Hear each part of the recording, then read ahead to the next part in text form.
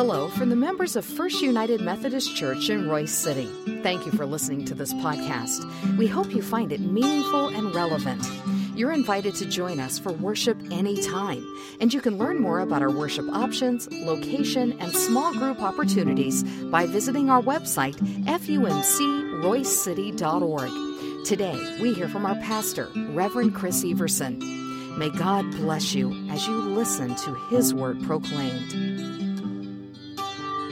Oh God, we give you thanks. We thank you for this day and for this opportunity to be in the community, to share in ministry with one another. So God, as we join together, we ask that you let the words of my mouth and the meditation of each heart here be pleasing in your sight, O Lord, my strength and my Redeemer. Amen. I love the Easter season. And yeah, we're still in the Easter season. Easter wasn't just last Sunday where we celebrated resurrection, but Easter stretches on for a period of 50 days to where we come to what's called Pentecost Sunday. And that's where we celebrate the birth of the church. And sometimes we want to skip quickly to that moment. But there's so much that has happened, or there's so much that does happen in this period of waiting for the gift of the Holy Spirit. We have just a lot of different ministry opportunities that Christ had with his disciples. 1 Corinthians 15 reminds us that during this period from resurrection to the ascension, Jesus saw 500 of his followers. Was able to be a living example to show them that the stories were true, that Christ has risen. And those stories are still true for us today.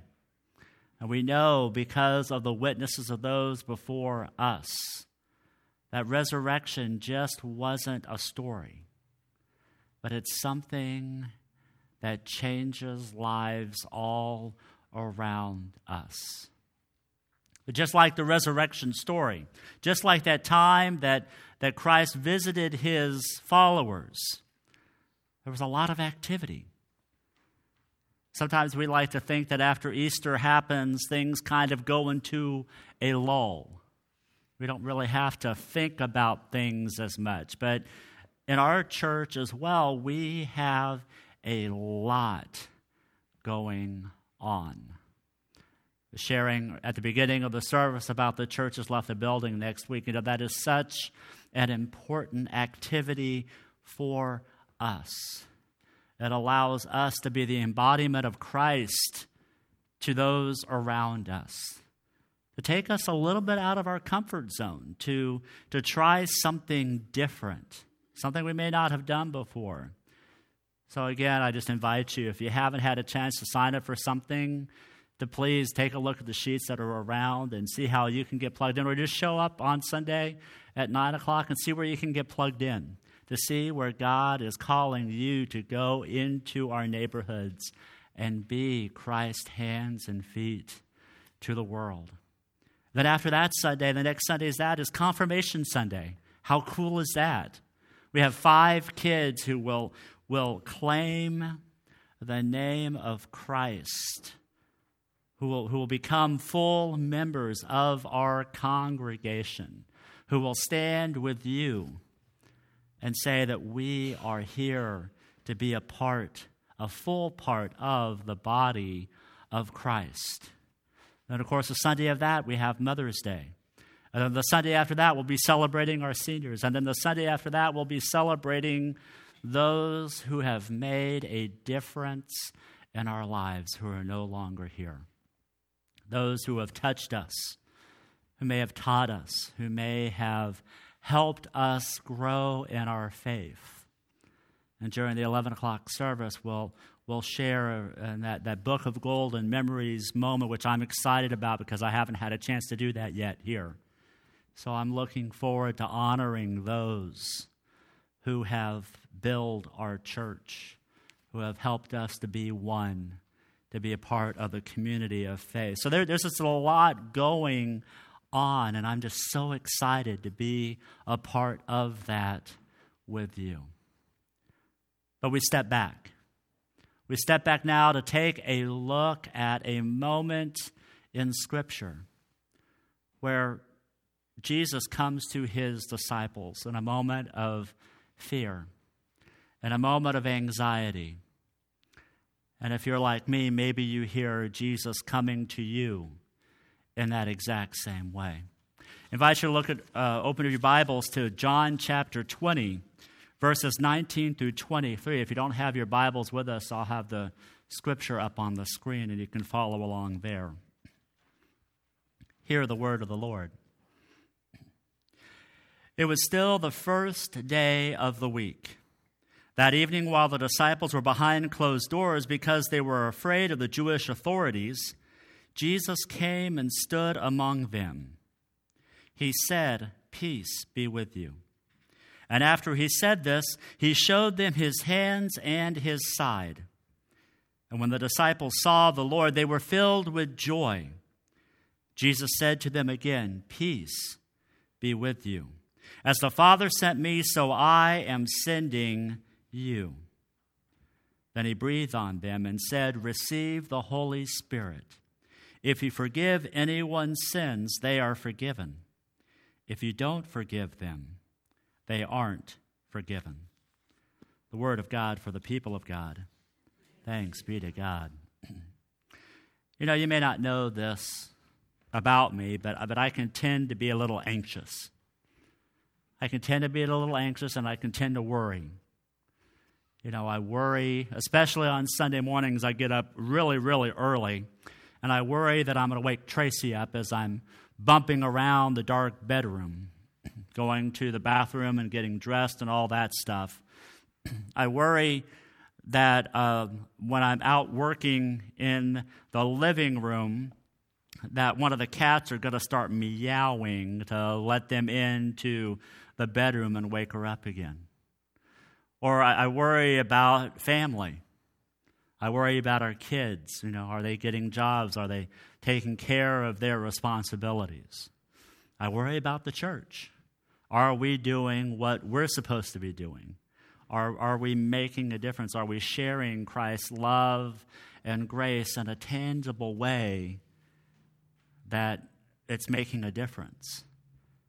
I worry and I start to get anxious. And I start trying to fiddle around and seeing what it is that I can tinker with or what I can fix or all of these different emotions. And then I stop and I realize, you know, that's just kind of trivial, really. Because I know God has things under control. And if I claim the name of Christ in my life, then God will make sure, or God will be with me through all of these trials, difficulties, worries, anxiety. I think the disciples had to deal with that too a little bit. You know, here we are, the first day of the week. They were gathering together because they've heard interesting news. Just that morning, Mary goes to the tomb, sees the stone rolled away, and she runs into this guy that she thinks is the gardener, but it turns out to be the Christ. And she goes to the disciples to exclaim what had happened. So all of this fear and anxiety is around this room. And that day, the day of resurrection, Christ comes to the disciples. And he says words that I take to heart whenever I feel run down or when I feel anxious. He tells the disciples, "Peace be with you. Peace be with you." Sometimes I think we take peace for granted. Like, for example, on Good Friday, not only did we remember Christ dying on the cross, but there was something else that happened that day. That was the day that Star Wars Episode 8 released their trailer for The Last Jedi. And one of the greatest jokes of Star Wars that we like to say in the church is whenever somebody says, "The Force be with you," we say, "And also with you." It's like we do when we pass the peace sometimes, isn't it? "The peace be with you." Just becomes something that just rolls off the top of our head. We don't really think about what that means. Of course, we want world peace. We want things to be nice and calm. We don't want friction or anything to really rub us the wrong way. We want peace. But see, this is not the kind of peace that Christ is talking about. The Hebrew word is shalom. Shalom. Which means it's a blessing or it's a favor from God. See, when Jesus comes to his disciples, he's giving them a blessing. And if we look throughout the entire book of John, there are two other times where Christ is in the midst of his disciples and he shares with them this particular blessing. The first time is in John chapter 14, where Jesus is talking about how he is the way, the truth, and the life. And he's talking to the disciples, sharing with them that he's going to go to a particular place. And he looks at the disciples and he says, "You know where I'm going." And I can see the disciples just kind of sitting there going, "Yeah, we know. And they didn't know. They had no idea what Jesus was talking about. But there was one disciple, Thomas, who I could see just kind of timidly raising his hands, going, "Yeah, Jesus, we have no idea what you're talking about." And after Thomas asked that question, Jesus says these words. In 14:27, he says, "Peace I leave with you." God's blessing and favor I leave with you. My peace I give you. I give to you not as the world gives.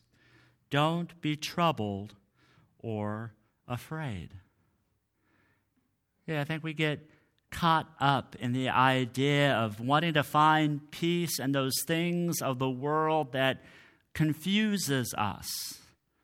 Or we clamor for things that we think are going to give us peace, but in all actuality, it throws a wrench in things. If I get that new car, I'll be finally happy and I'll have peace.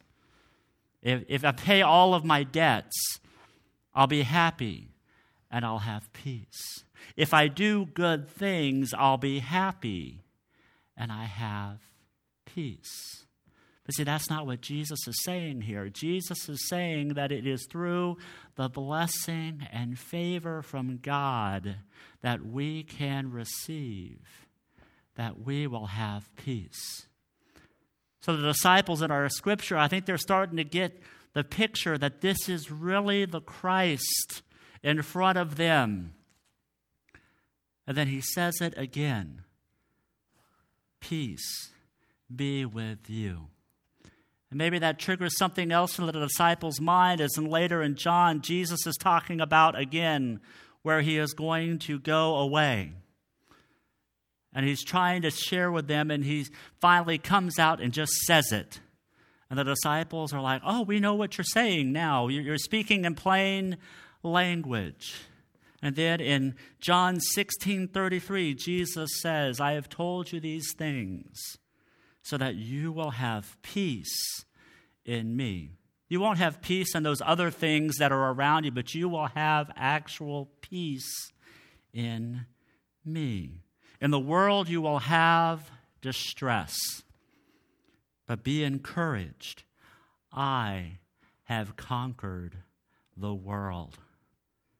Just what a great reminder that as the living Christ is standing there saying, "Peace be with you," it is a physical presence of God showing that he has conquered the world. Not through military might, not through power, but through his love and his grace. By dying on the cross and rising again, that has allowed God, or that shows that God has conquered the world. And then Jesus breathes the gift of the Holy Spirit on them. And he does this because it's an important act. It shows first and foremost that Jesus wanted the disciples, and Jesus wants us to be a part of God's redemptive work. See, Jesus knows that we play an important role in being Christ's body to the world.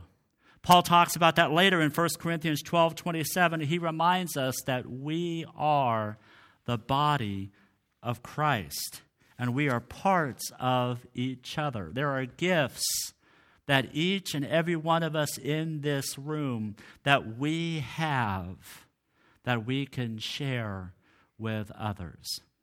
Danny has different gifts than Bruce. Bruce has different gifts than Kat does. All of these gifts, they come together to give a picture of the full body of Christ. And when one of those parts are missing, parts of the body are missing.